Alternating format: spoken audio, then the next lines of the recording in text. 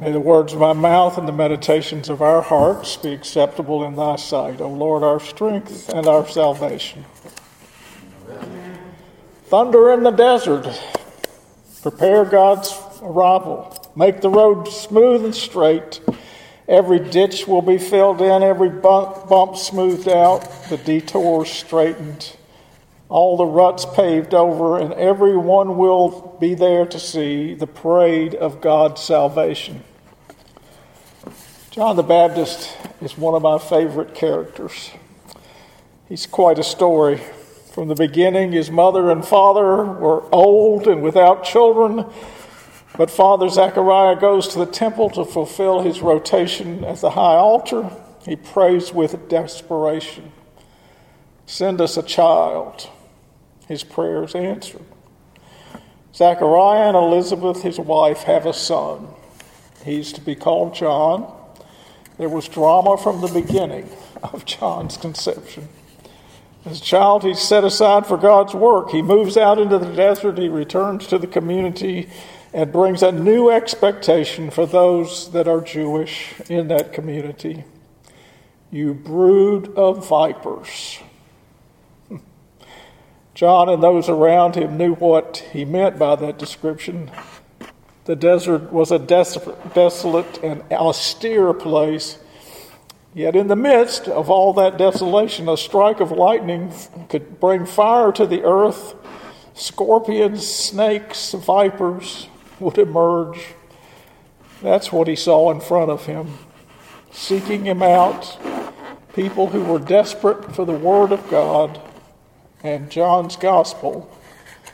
But it was not good news. It was law. It was expectation.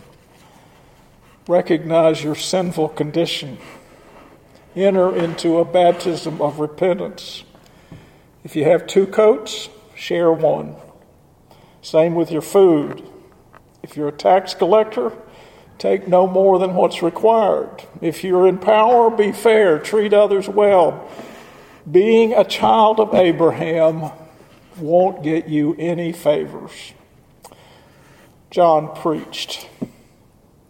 Barclay, my go-to guy for background on the text, says that the famous preacher Chalmers was once congratulated on his sermon and responded, "Yes, but what did it do?" John preached for action, produced action. He didn't deal in theological subtleties, but in life. So where does that leave us? 3rd week in Advent, anticipating the coming of the Lord. While I was writing this reflection last week, I got an email from Lindsay that contained a draft of the year-end appeal sent to our donors in bold letters. It outlined what we at Richmond Hill are all about and what we need to have to keep going. I was proud to be included in that appeal. Seeing in print a listing of the projects that we're all involved with. Thunder in the desert, make the path straight, fix the potholes. In the midst of doing the work, we can forget why the work needs to be done. Someone needs to ring the bell, call out the need, come to this desert place in the middle of the city and find rest within these walls. Join in praying daily for the city. Raise up the painful stories that will make the case for reparations work. Support those who want to become support to others in spiritual direction. Part of the reason I like John so much is that he doesn't preach for subtleties. Thunder in the desert. He preached for action, and he saw action happen. His cousin Jesus comes for a baptism. Jesus comes up out of the water and hears the message from God. You are my son, chosen and marked by my love, pride of my life. But John will call out Jesus. Are you the one we've been looking for? Or should we look for someone else? Jesus responds by telling him, look for the signs. You see the blind able to see, the lame able to walk, Lepers are cleansed. The deaf hear. The dead are raised. The wretched of the earth have God's salvation, hospitality extended to them. The good news is not from the law. It is in action. God's hospitality is extended to those to whom Jesus spoke. He calls out a king, Herod. He speaks truth to power, and it costs him his life.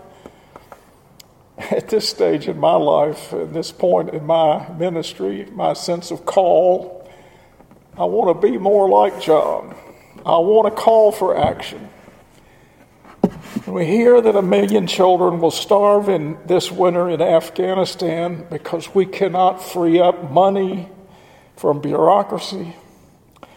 When the richer nations of the world are not sharing the vaccines, when women have to fight for control over their own bodies, when statues come down and yet racism continues, and people want to burn library books, it's time to hear John again. If you have 2 coats, give one away. If you have enough food, find a way to give some to somebody who's hungry. If you have a job, do the best job you can. And when you have power over others, treat them fairly. John is anticipating the coming of the Christ. He preached good news to the people.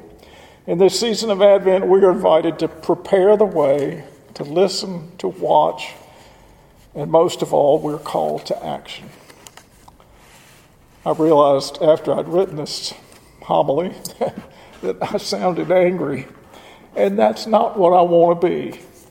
John was heralding an optimistic future. The Messiah was coming. Prepare the way. I am hopeful as well. We're entering a new age of global connection. We have the opportunity to become agents of God's expectation. We can shift from a focus on greed and profit to caring for others. The people who came out to hear John were filled with expectation. He proclaimed good news to the people. The proclamation for us in this Advent season is one of hope and joy. Prepare the way. Amen. Amen. Peace of God that passes all understanding, keep your hearts and your minds in Christ Jesus. Amen. Amen.